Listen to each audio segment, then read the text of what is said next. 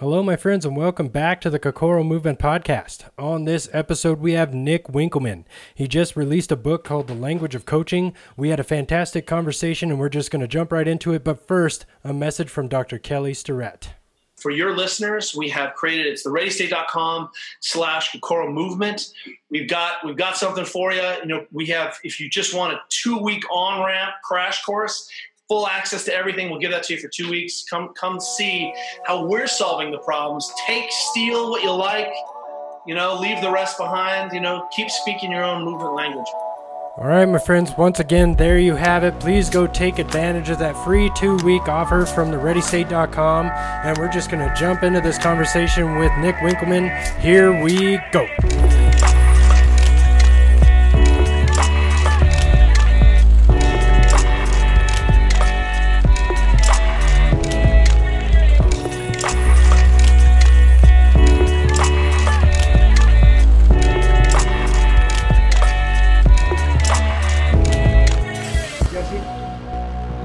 How you doing?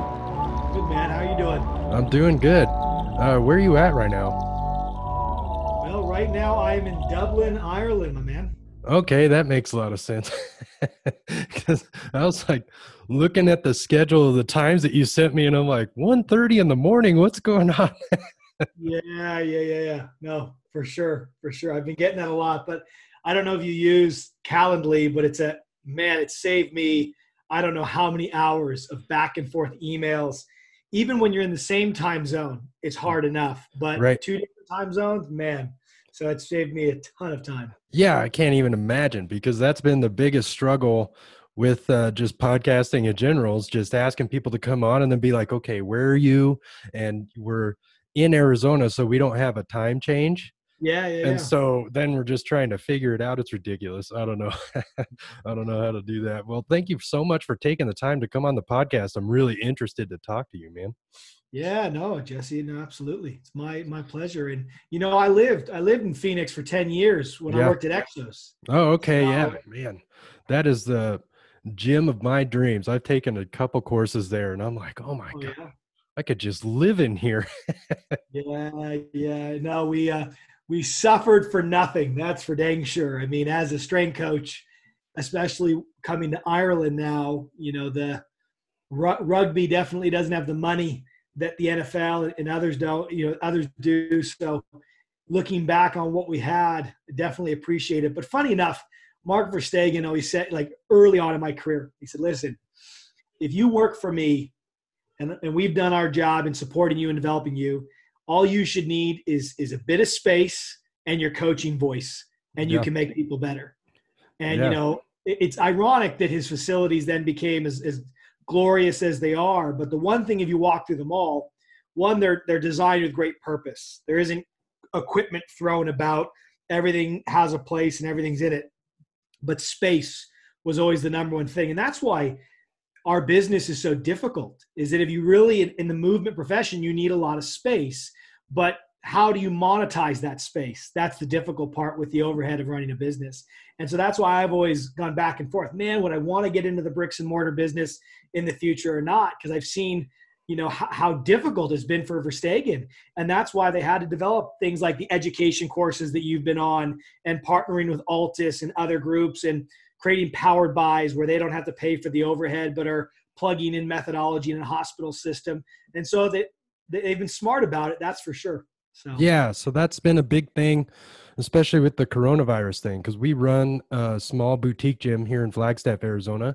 And so it's just thinking about trying to clean these bigger gyms and trying to consolidate all the people and see how many people you can have in there at one time, and just keeping everything clean. It's just been ridiculous. And so, your book came out kind of right at the right time, because I started immediately, once we had to close our gym, I started coaching a lot from home, and I started coaching a lot of kin stretch classes. And so then your cueing becomes really important, because you're trying to get everybody online to understand these complex movement patterns with just, internal and external cueing. So that's like one of the parts that I just got to in your book. And, like reaching towards the wall behind you, squeezing that glute, like that stuff becomes really important because you can't do that tactile cueing anymore. And and then you start thinking about, you know, once you kind of get used to the new normal during this coronavirus, do I need a brick and mortar? Because I'm teaching a majority of my classes from my living room. And now I can go back to where most coaches start, teaching in a park, you know, because it's really nice up here in Flagstaff. Well, not right now. We're having a windstorm right now that's just Oh, really? crazy. Yeah. But you know, and then I'm a massage therapist as well. So then I started doing a lot of house calls because that's where people feel really comfortable, is because they're in control of that environment and they feel a lot more comfortable there than coming to my office. So then I'm doing house calls instead of having come to my office. And I'm like, man, that's a lot of overhead for a space that I'm not really using as much. But Yeah. now, you know, America's just like, oh, we're done with coronavirus. And we're just like, are we? But so, you Yeah, know, now yeah. we're kind of creeping back into the gym space. Yeah, for sure. And so, And do you have other staff that work with you, or you run a one-person show? so it's just me and one other guy. And so I left the CrossFit community just because my ideals didn't really align anymore once I started getting all this continuing education. And I left that last year and partnered up with a guy who's just been, you know, had a wide array of obsessions, being like kettlebell sports, you know, powerlifting. And then now we're really kind of a holistic strength and conditioning gym. So we're really kind of focused on the rehabilitative space, and we're really helping people move better, you know. So it's funny because when I graduated massage school, I was like, oh, I only want to work with athletes. That's all I want to do. And then now I'm like, oh, there's so many more people that need me, you know. Like right now I'm looking at you know, can you step off of this 6-inch box under control? Because if you're, you know, 40, 50, 60 and you can't step off this box under control, then that means that you're like literally falling down the stairs, and it's just this fine line between if you make it down the stairs safely or not. You know what I mean? So that's like really important for me. And the population that I'm working with is making sure that they spend more time on the ground, so the ground's not a scary place when they're 60 years old. And that's really what I'm working on now. And again, do the activities that you practice translate into the activities that you live? And Right. I think that's why they call them activities of daily living. And most certainly, I think at the very least, maintaining function in Right. those key areas is paramount to what we do, especially in the space you work in, for sure.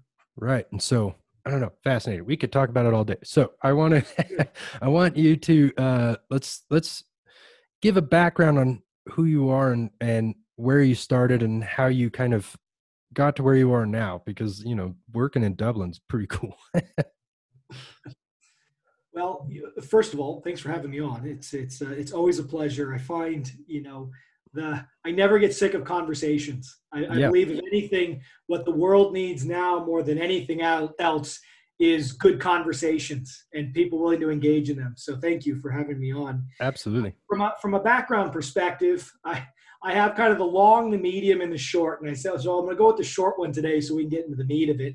Yeah. But basically, for me, academically, started out at Oregon State University, thought I might go down kind of the pre-med, sports med route, but inevitably got into personal training and did a couple strength conditioning internships while I was at school. And I fell in love with it. And probably the seed of that was working with my high school strength coach, Rudy, back in the day, and seeing how good he was at developing people physically, but also mentally. I'm like, okay, what a great space to be in. It doesn't feel like work. They pay you for this. Okay, I'm all about getting people better while I'm trying to get myself better. And so inevitably, I find out about this guy named Mark Verstegen and his facility, Athletes Performance in Tempe, Arizona.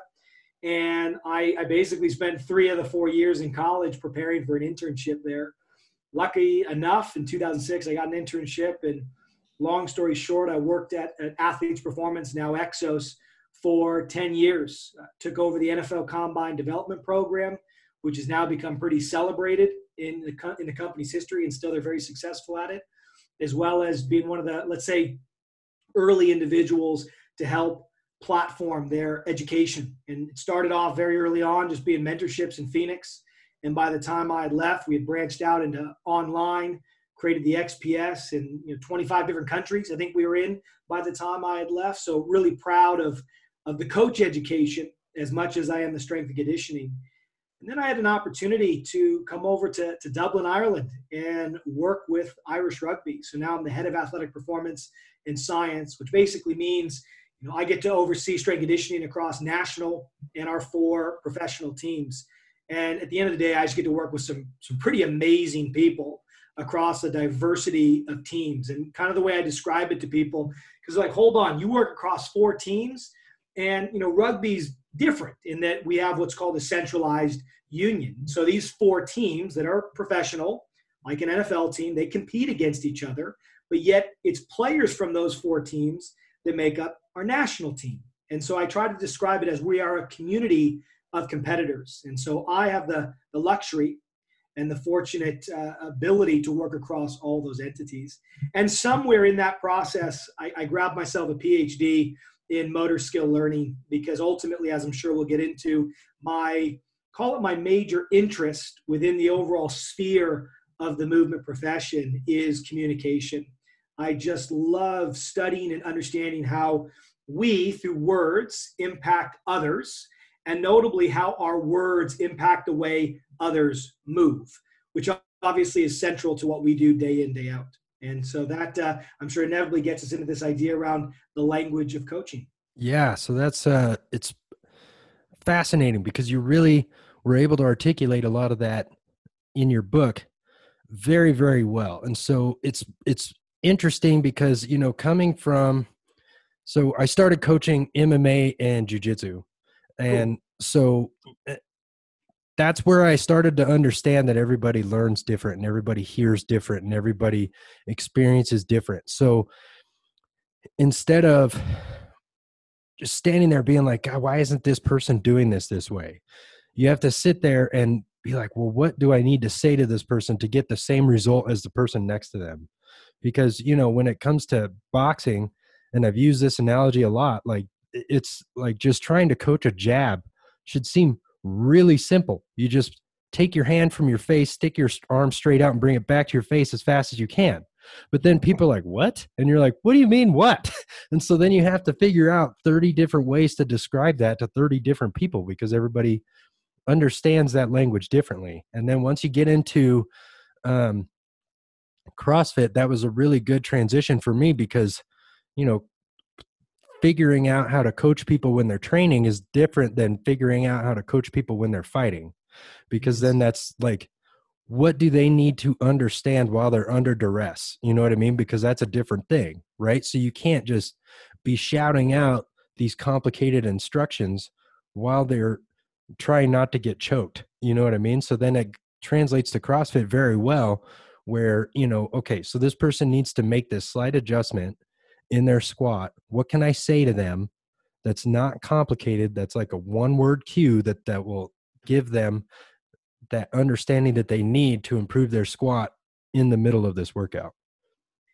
Do you feel, though, that because you had that experience with MMA, it brightened the fact that, hold on, I can't say too many things, right? Because ultimately it's fight or flight, quite literally in there. Yeah. From a fight or flight perspective, my attention has got to be on the thing trying to harm me. Yep. And so almost out of that experience, you were forced from necessity to say, listen, I can't give a lot of cues. You said it yourself. I got to give one. Do you think that actually helped you when you went into coaching CrossFit or any strength and conditioning type activity, which, let's be honest, people without that experience, well, sometimes they go into that environment and inadvertently they're trying to show everyone what they know. And they're communicating head, shoulders, knees, and toes and all the biomechanics. So do you feel it helped you having that experience with MMA before you got into, let's say, CrossFit training? 100%. And so one of the main guys that I coached during MMA, once our fight team disbanded, he moved on to CrossFit. And so I was watching him try to snatch a barbell for the first time and watching one of the CrossFit coaches just give him cue after cue after cue after cue after cue. And then I just walked up and said, hey, do this. And he just did it right away because he was one of my, like I said, main fighters. And so he knows my voice and he understands what I'm trying to tell him. And I know how to coach him. And so I could see what was going on and the one cue that he needed in order to get that snatch, because the snatch is just an incredibly complex movement and you can sit there and pick apart people all day long. But I think one other thing that you really articulated very well in your book was you're not going to be perfect at the snatch the first time you try it. It's a learning process over years and years and years. So, and that's one thing that I tried to impart on the CrossFit gym before I left, is that you are making incremental progress over a long period of time. And so you need to be patient and you need to teach them to be patient as well. Yeah, you can't speed up the learning process by teaching more. Yeah. And I think John Wooden said it best. You have not taught until they have learned. And so I think a healthy thought is, if teaching is the transference of information in its varied forms, that I should be teaching at the rate that they can learn. And as simple as that sounds, we know oftentimes the simplest things are the most difficult to do. But I think the spirit of, let's say, the point we're discussing right now is that the amount of information matters a lot. And that's why we have concepts like paralysis by analysis, or choking under pressure, or overthinking, or trying to find flow. These are all synonyms for trying to think less and think better about what you are focusing on. And so ultimately that's in your story what I hear, and what very early on in my book I talk about as, the one rep, one focus, or now more conventionally, if I was to write a second edition, I'd call it the one big thing. Are you getting to that one big thing? Because when I'm in the midst of a fight and I'm throwing that punch that happens in a fraction of a second, or I'm initiating the pull on that snatch and that total movement happens in a fraction of a second, there's not room for more than one thought. There's not room for more than one driver in the car. But too often behaviorally, we as coaches, we inadvertently screw that up by giving our athletes way too much information, more information than they need. So I'm curious, with the athlete you were referencing there, the MMA guy who came in and did the CrossFit, what was the cue you used to clean everything up on the snatch? So I told him not to shoot his hips because he was starting to pull with his hips instead of squeezing the bar off the ground, right? So I just said, this is what you're doing with your hips. Don't do that. Just stand up. And he was like, okay. Yeah. Just stand up. Yeah. Right. And sometimes that's it. Right. Before I got on here, I was just thinking about a post, and that was, sometimes it's not about putting more information in the mind. It's about taking information out. Yeah. And it's almost like what you observed there was the cuppeth overflow. And right. You just try to say, we don't need that much fluid in there. Just stand up quickly. And so I love that. Right. And so, just to give a little background on him. So we were training for his cage fight, and usually it's like a 3-month training camp, but this, this isn't a professional organization. It's an amateur organization. And so then the fight got pushed back a month, and then it got pushed back another month. And then so from that point on, we were training for like 5.5 months together.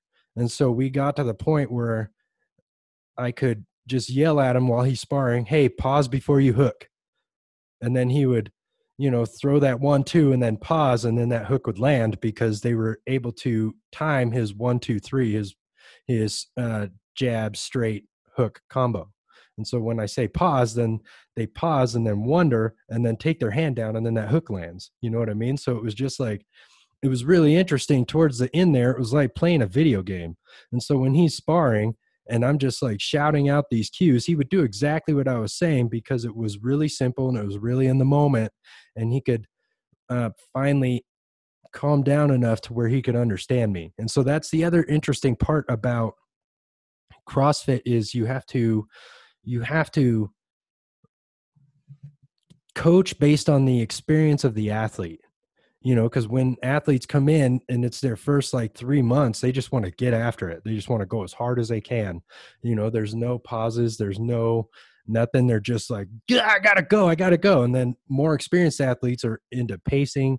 They're into understanding that if they burn out at the very beginning, then they won't have anything left at the end. So then you can start coaching them a lot more. Whereas like inexperienced athletes, you have to coach them more at the beginning and then more at the end. And it's a constant learning process. And that's what I think makes my job really fun, is because, and where I see a lot of other coaches get burned out is that they get really frustrated that they're not seeing immediate spectacular results in their athletes. And I'm just in it for the long haul. Let's see what this person can do today, and then see if we can improve them tomorrow. And then starting to get familiar with those athletes and cue as you go. Hey, I remember the last time you did these. This is what you were doing. Let's try this today. Okay, got it. You know what I mean? I usually refer to that as kind of red thread cueing, in that you're always saying, hey, here's where we got to in the last session. Here's, let's say, the thought, the cue, the focus that seemed to help us get there. And sometimes I don't say it. I say, well, do you recall in the last session what worked for you? And I think getting them to own the change and own the thought, because ultimately they're the one walking the path, not us, can be very healthy. And then say, okay, we either might stick with that, we might refresh it, we might retire the cue altogether if it didn't seem to be working for them. But it's this constant evolution. In the same way, we progress our training and we periodize our training. There's an element of that with our communication, as long as we're paying attention to it. Too often coaches are just inadvertently coaching what they see. So if on one rep it's one error, they're coaching that error. Let's say it's the hip position during a clean. Then on the next rep, it's the knee position. On the next rep, it's the shoulder position, versus stepping back and saying, okay, I've actually watched 6 repetitions. Of course, there's going to be variation from one to the next. But what's the core problem? Or put differently, what's the core opportunity from a movement perspective? And then start to work with the athlete, as you did with yours, and say, okay, this is the problem here. And that's your expertise, and you're supposed to be able to identify that. However, you identify the problem. I think it's important to collaborate with the athlete on the solution. Now, early on, if they're a novice, like you did with your friend, you might just tell them to stand up. But as they start to accumulate their own knowledge about the movement, you might say to them, hey, you're still leaving your hips behind the bar.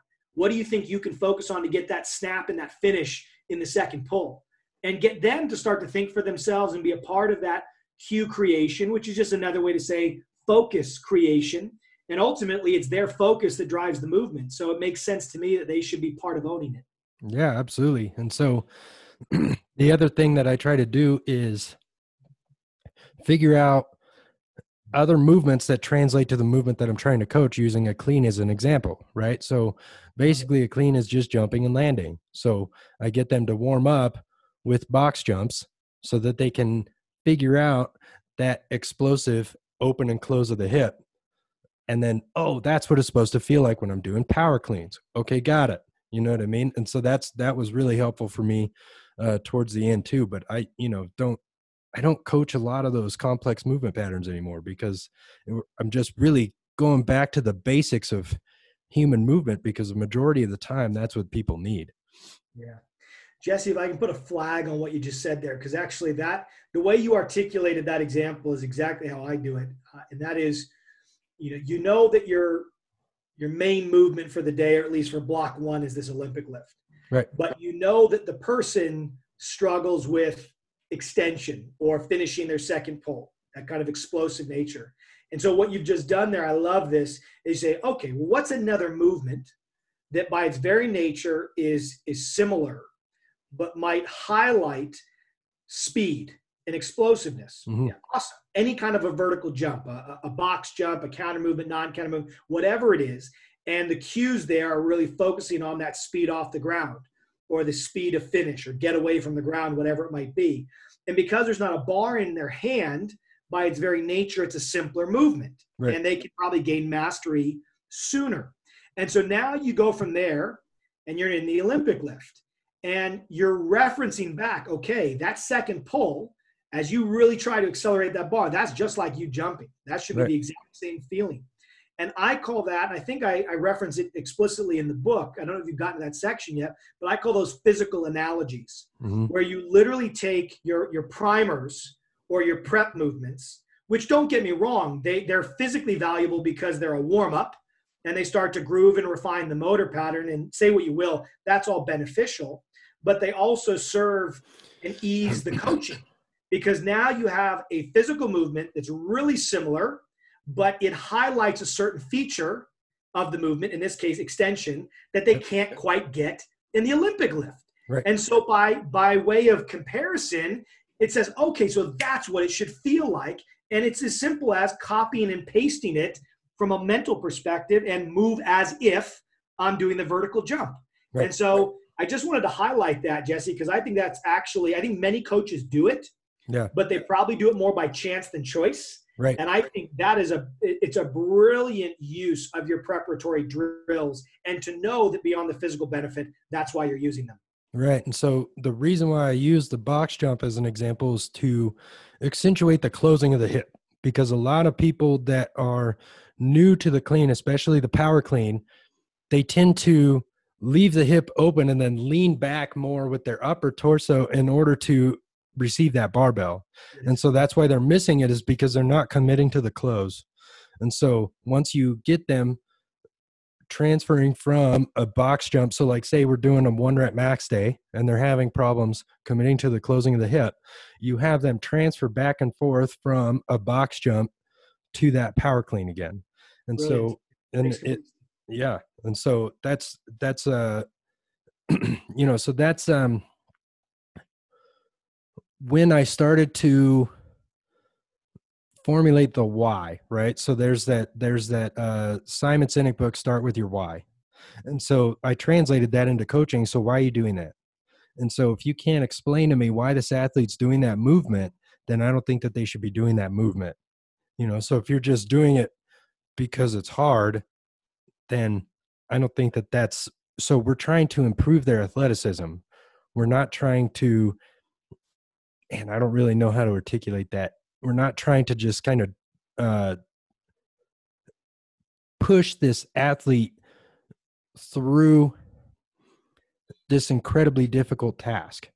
Our training should be able to help them in their everyday life with accomplishing those incredibly difficult tasks. I don't think that your training should be the incredibly difficult task all the time.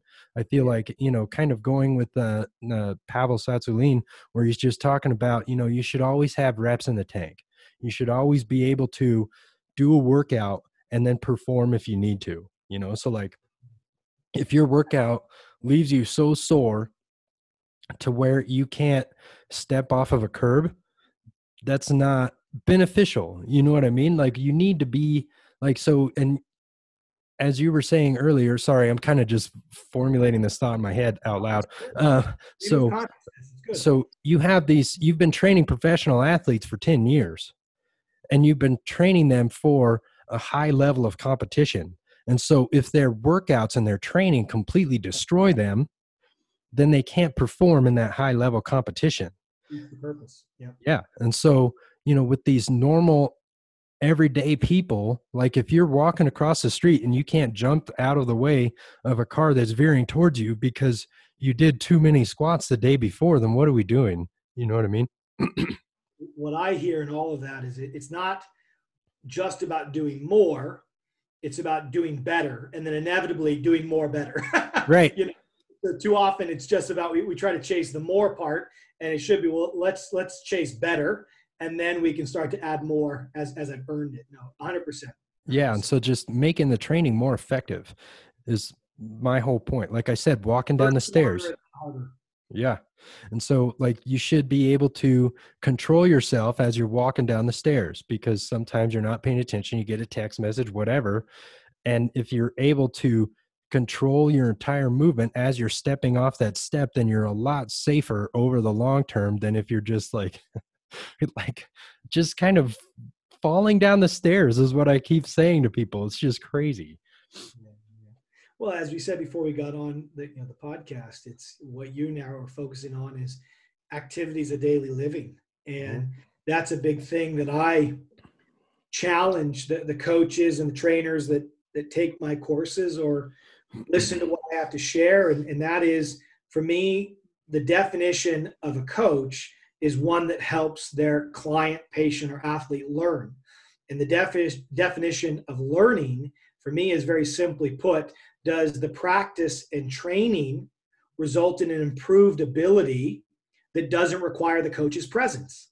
Yeah. If they require you, if they require you and your reminders to effectively squat down when they're playing with their kids, if they require you and your reminders to explosively jump, right, and land correctly when they're playing weekend pickup ball, I'm not saying that obviously all of it should fall back on the coach, but most certainly I think that's the North Star that should be guiding us. And so for me, another key topic is what is driving your coaching behavior?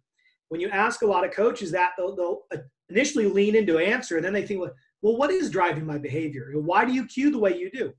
Why do you design your programs the way you do? Many coaches can give you a programming philosophy. Well, I want good movers and I want effective strength to body weight ratio, good mobility. Beautiful. Okay.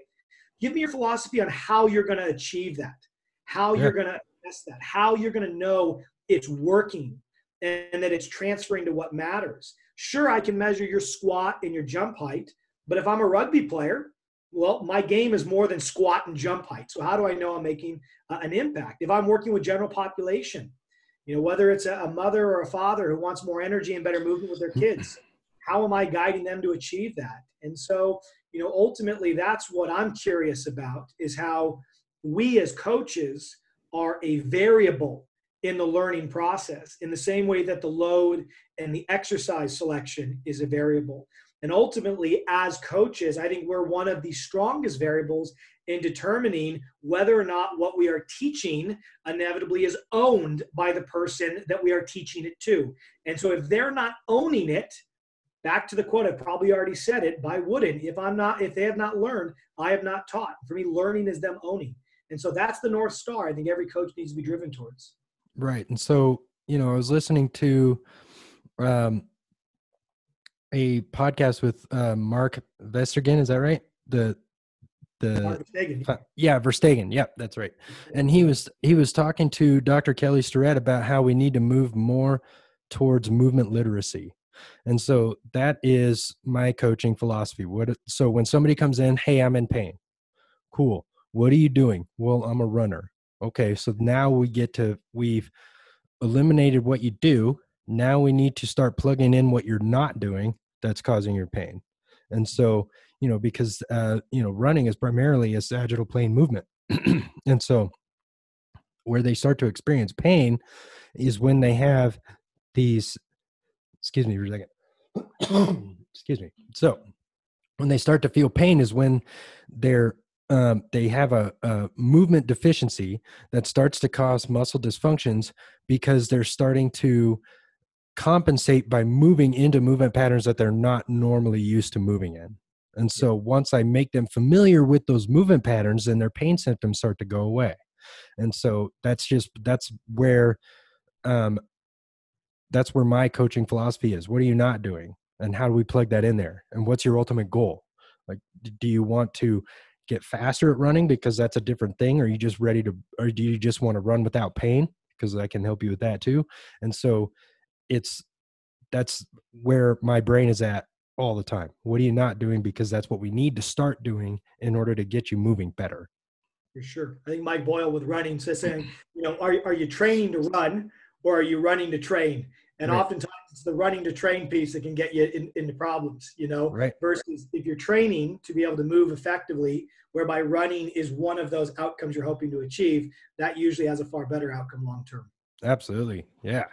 So then I wanted to talk to you about salience, because that's one of those chapters that you had in your book where it took me forever to get through that chapter, because I would read a page and then contemplate and then write down notes and then read a page and then contemplate. And it took me forever to get through that chapter where I was just like, this is amazing. What an amazing concept that I've kind of been applying to my coaching practice, but not really because I haven't really been aware of it.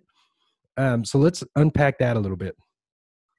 Yeah. So salience, just to give everyone some context, it comes from the second chapter in my book, which is called Pay Attention. And so basically salience is a concept that relates to attention or focus. And so we'll start there. And so for someone who's interested in how to gain or improve their athlete or their client's focus and how focus impacts movement, then salience and the way your cues notably can encourage salience is of interest. And so just to kind of frame that, and you're right, just to put a little footnote on that, the chapters in my book on attention and memory, albeit they're delivered through stories and they try to simplify the concepts, there's no getting away that some of this stuff is new, is novel, funny enough, which is a part of salience to many in our industry. And we're trying to, or at least I'm trying to upgrade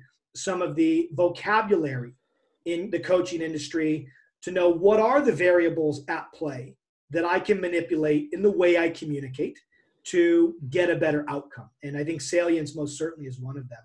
And so salience, for a definition, like really, really simple, is the primary thing that stands out in a given context. And that context relates to the literal context I find myself in. So a conversation is a context. Yeah. A dinner party is a context. A sporting event is a context. So there's the physical circumstances. Then there's the literal external environment. So I have an external environment I'm in. We're both in offices. And Jesse, you have an external environment. And then obviously our internal. So even in this discussion, let's say I had just gotten in a fight with my missus or had an amazing bit of news before I got on this call. It likely would change my emotional state on the positive or negative, which also influences what I pick up in the environment. And so oftentimes, I think the best way to express salience is with the example of Where's Waldo? And so when you look at the cover of a Where's Waldo book, what's the thing that pops out above all else, right?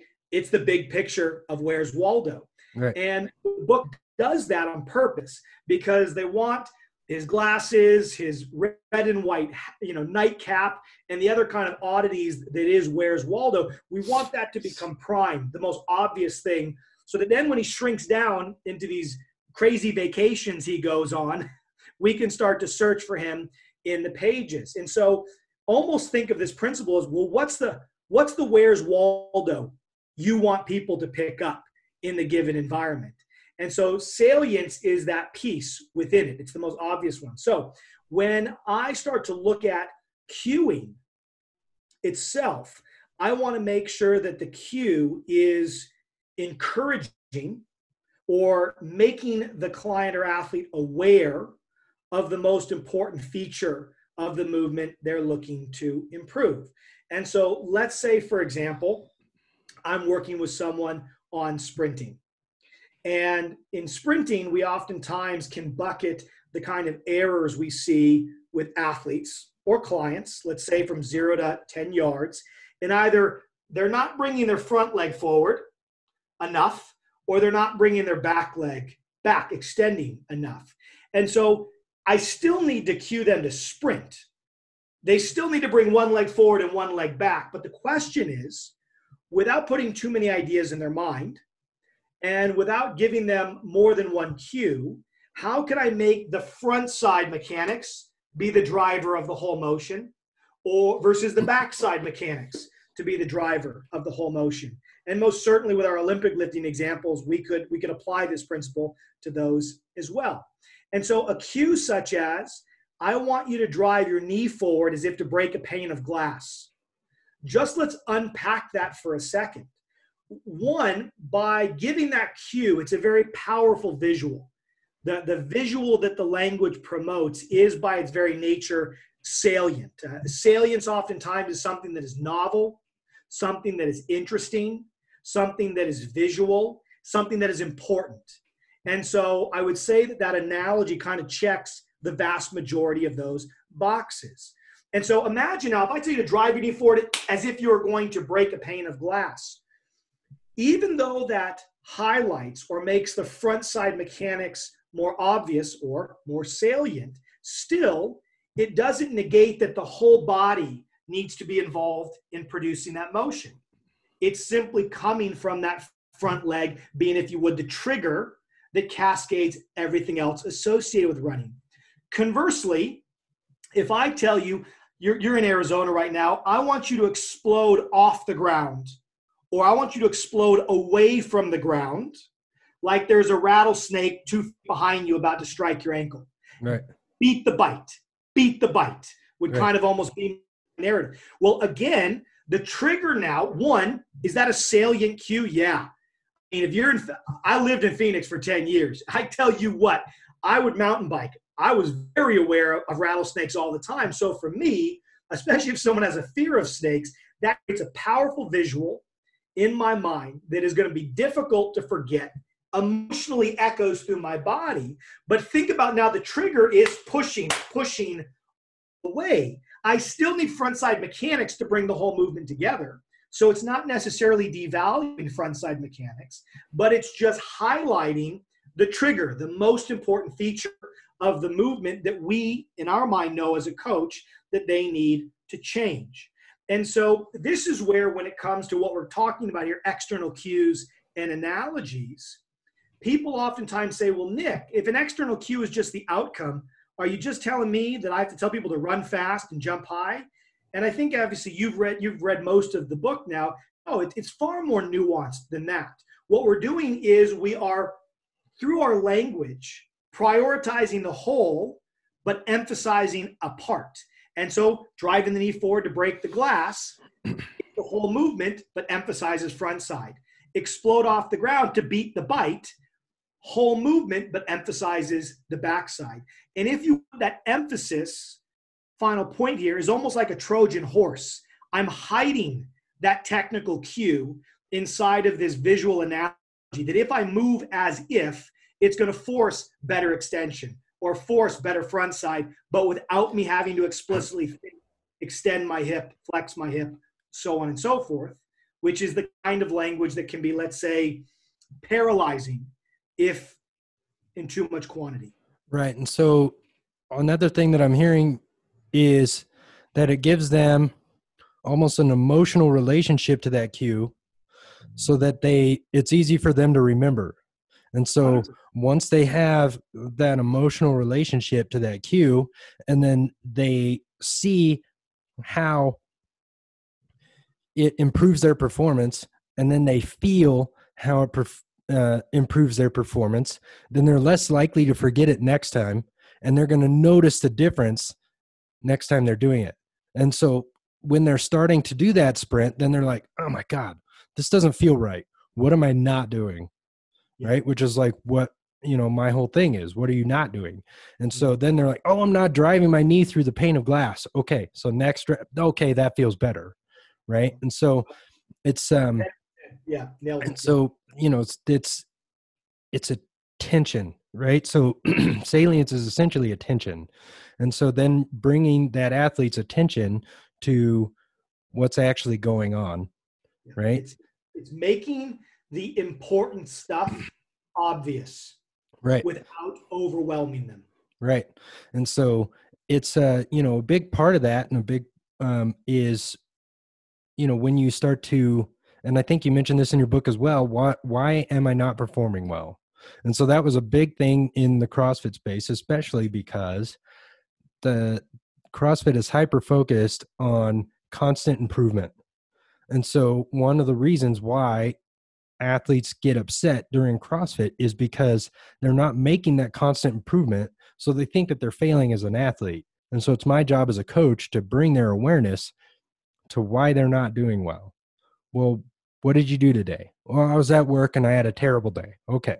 So did you eat lunch? No, I didn't eat lunch. I didn't have time because my boss was writing me. Okay. So that tells me two things. You're not fueled.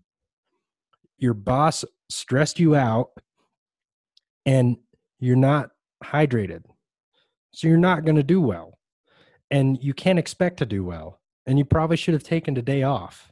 You know what I mean? So then you start to give them this awareness of the whole picture, as you alluded to with the where's Waldo thing, because they're just focused on Waldo. They're not looking at the whole entire beach of what's happening. And It's so distracting them from finding. 100%. Right. And so, everybody wants Waldo, but you're not going to find Waldo all the time. And so that's like one of those things that I really had to impart on people. Like, your training cycle should be cyclical. You should go up and down. You're not going to be performing all the time. No, for sure. You only get better in the segments of time when you stop training. We Right. get worse in the moments that we are training. I think that's the whole principle of, as you're talking about there, recovery oftentimes is missed, and rightly so, needs to be properly explained by a coach, because you have these individuals that think that just because they went to the gym, they should immediately be able to cash that performance check the next day. But Right. the reality is that check takes a week in the mail. Right. And so it needs some recovery in the meantime. and I feel like that's a constant battle that we have, right? Is trying to battle the societal narrative of what, fitness and athletic performance really is. Because, we have those CrossFit gyms, we have the orange theories, we have all where, intensity is the only thing that matters, and constant improvement is the only thing that matters. You should always be able to lift heavier. You should always be able to do this and that. And you're like, no, it's not exactly how it works, because your training is breaking your body down, and your rest is more important, because that's when it recovers and gets stronger. And so and man, I have a long road to hoe, speaking of societal narratives, as it pertains to massage therapy, because as we know, nervous system is king, right? So then we're dancing that fine line between threat and safety. And so, especially when somebody's on the table and they have, chronically tight tissues, like hypertonic tissues, then you're just like, okay, why is this under threat? Where is this coming from? How are they moving? Because that's why it's under threat. And it's a threat response. And so people come into me, well, I want deep tissue. Well, what does that mean? That's because that's not helpful. That's one thing that I learned almost immediately upon graduating massage school, is I can't just dig my elbow into a tissue that's under threat, because that's going to have an adverse effect, and you're going to feel worse when you walk out of here. And so that's one of those things where I have to educate a lot of my newer clients when they come in, is like, I'm not going to do deep tissue on you. That's just this thing that people think that they should say when they come in, Yeah. And so it's I don't know, humans are weird. And I say that every podcast, every person I talk to. We are. That's what makes us great and complex. And if this was easy, probably most of the people I know wouldn't be in it. It's the complexity of the human condition. It's Right. the solving puzzles. I find that most movement professionals like Legos. They like solving things and creating things. And I most certainly fall in that category. So I get it. And and that's what makes our job so fun. And that's what makes me love my job so much, is that every time a person comes in, there's something else going on. So you have to, we're like investigators. We're athletic investigators, and we're just, okay, so what's going on here? Why isn't this working? What do I need to do? What do I need to say? What's, and sometimes just people just make appointments with me just so they can dump off a lot of stress, and then they just feel like $1,000,000. I'm like, okay, they just needed to yell at somebody without judgment, and that just makes them feel so much better. And so I'm sure you've seen that just throughout your career with all these professional athletes. I think, and maybe you can comment on this, because I'm ignorant of this fact, but like, when you move from an amateur athlete to a professional athlete, the stress increases substantially to perform, right? And so there is, I just don't even know where to go with that, because I can't even imagine it. It's like when somebody says, I can provide an immediate example comes to mind as you flagged that point. And so if you think of the average Division I collegiate American football player, And think of these, whatever big school that you want to use to populate your mind and this thought experiment with. The reality is many of these individuals, if needs be, someone will walk them to class. Someone might sit in class with them. They might get extra tutoring. And by no means am I trying to paint a picture that this is everyone. But ultimately, in the collegiate environment, these individuals are given whatever support that is required because they're in an institution that's meant to help them develop and learn. But sometimes it can cause, I don't want to say, damage might be too strong of a word, but it might cause a delay, I should put it that way, in the individual's development. In that if they've never had to cook for themselves, if they've never had to maintain a schedule, if they've never had to balance a checkbook in their own account, and just some of the lifestyle skills, what we find is when they get to the NFL, and in fairness, the NFL Players Association does an absolutely wonderful job of articulating the pitfalls, especially as a rookie. And hey, people are going to be coming at you for your money. You need to find a good money manager. Don't overly invest in X, Y, and Z. So they try to give these individuals a strong platform to enter into their career successfully. To your point, not adding ancillary stress where it doesn't need to be. But many of them still fall into those traps. And so you're right.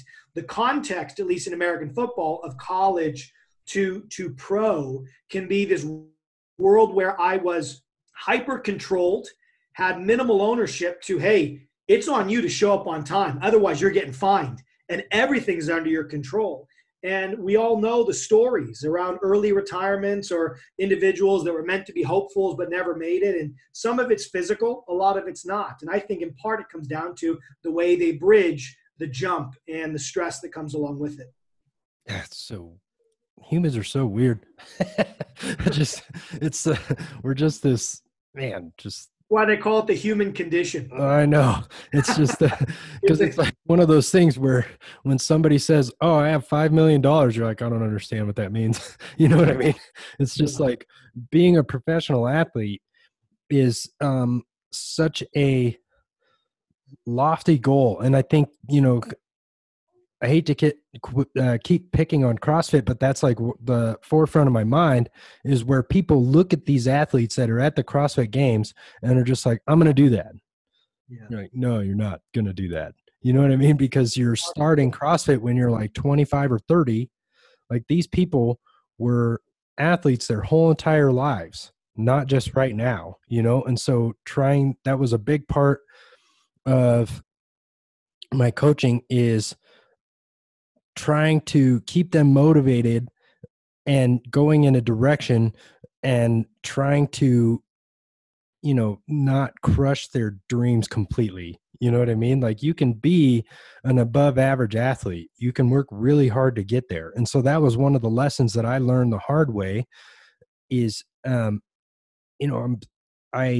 was training 3 to 4 hours a day. And then one day realized that I'm training 3 to 4 hours a day to be top 20 at a local competition. And then I started thinking, well, what am I doing? This doesn't make any sense. I'm just crushing myself. And I'm one of the best in the gym. But then once I get into these local competitions where there's higher level athletes than me, where they transfer from above average to exceptional, then I'm just left in the dust, and that's one of those thing that's like the hard pill to swallow, right? Because then you get into those overly exceptional athletes that are making it to like the sub competitions like regionals and that kind of thing, but then you get to the elite competition and you're just like, these people are on another level, and so it's easy for people to understand with like baseball, football, all these sports that have been around for a really long time. But then once you get into CrossFit where there's like this narrative built into the subculture just right from the get where we're forging elite fitness, you're just not going to get there. And it's really hard as a coach to figure out that language where people still want to come and train every day, but they have to understand that they still have a 9-to-5 job. Like you're not going to make it. You're only training an hour a day because that's the only amount of time that you have, because you have a life. You know, these professional athletes don't, that is their life, is training. Well, I mean, Jesse, I don't think when it comes to what we're getting into now is goal setting and how to help an individual craft attainable goals, which I think is very important. At the end of the day, you might have someone who, even if you don't believe it's possible and likely on solid evidence that they're not going to be able to make it, it doesn't, let's say, interfere necessarily with what you're trying to do. As long as you're there day in, day out, listening, supporting, coaching them through the intention of them learning and owning those changes themselves. If that's what motivates them, if that's what they need to think to get in there, for me, more power to them. And Yeah. if they ask me questions like, do you think I can be a professional one day? I might say things, well, here's the current level of a professional. Here's where we're at. We know that if we stick at this, we might be able to make these incremental gains, but everyone's going to be slightly different. So is it possible? Yeah, it's possible. But if you're asking me, is it probable? Yeah, probably not. But hey, the reality is we got to keep putting one step in front of the other. So as long as you keep showing up every day, you're going to get better and you'll be better for it. And if it goes somewhere, fantastic. But if it doesn't, you are still doing something incredibly powerful for that one asset you have called the human body. And so I think there's a way to still be genuine to you, but allow them to be genuine and authentic to themselves. Right. Because they're just in there becoming better at being human. And that's what our overall goal is. We're improving the quality of their human condition. Correct. Right on. Thank you so much for coming on. This was a fantastic conversation. Yeah, no, Jesse, my pleasure and best of luck. And I enjoyed the nuance and the corners we peeked into. You're the first person to ask me about salience. So bravo. I think it's a very important concept. So I'm glad we got to riff on that for a few minutes. Absolutely. So before you go, let people know where they can find you, where they can buy your book and all that kind of stuff. Yeah. So I'm testing the waters with a website. So thelanguageofcoaching.com. I'm putting out a lot of free webinars and resources in and around the book and beyond around how we coach. If people want to reach out to me directly, it's info@thelanguageofcoaching.com. Otherwise, I'm trying to put out sound bites and interesting, call it stream of consciousness recommendations on how to be a better coach at Nick Winkelman on Twitter and Instagram. And to buy the book, Amazon is carrying it. It's in stock, as well as humankinetics.com. Perfect. Thank you so much, my friend. We'll talk again soon.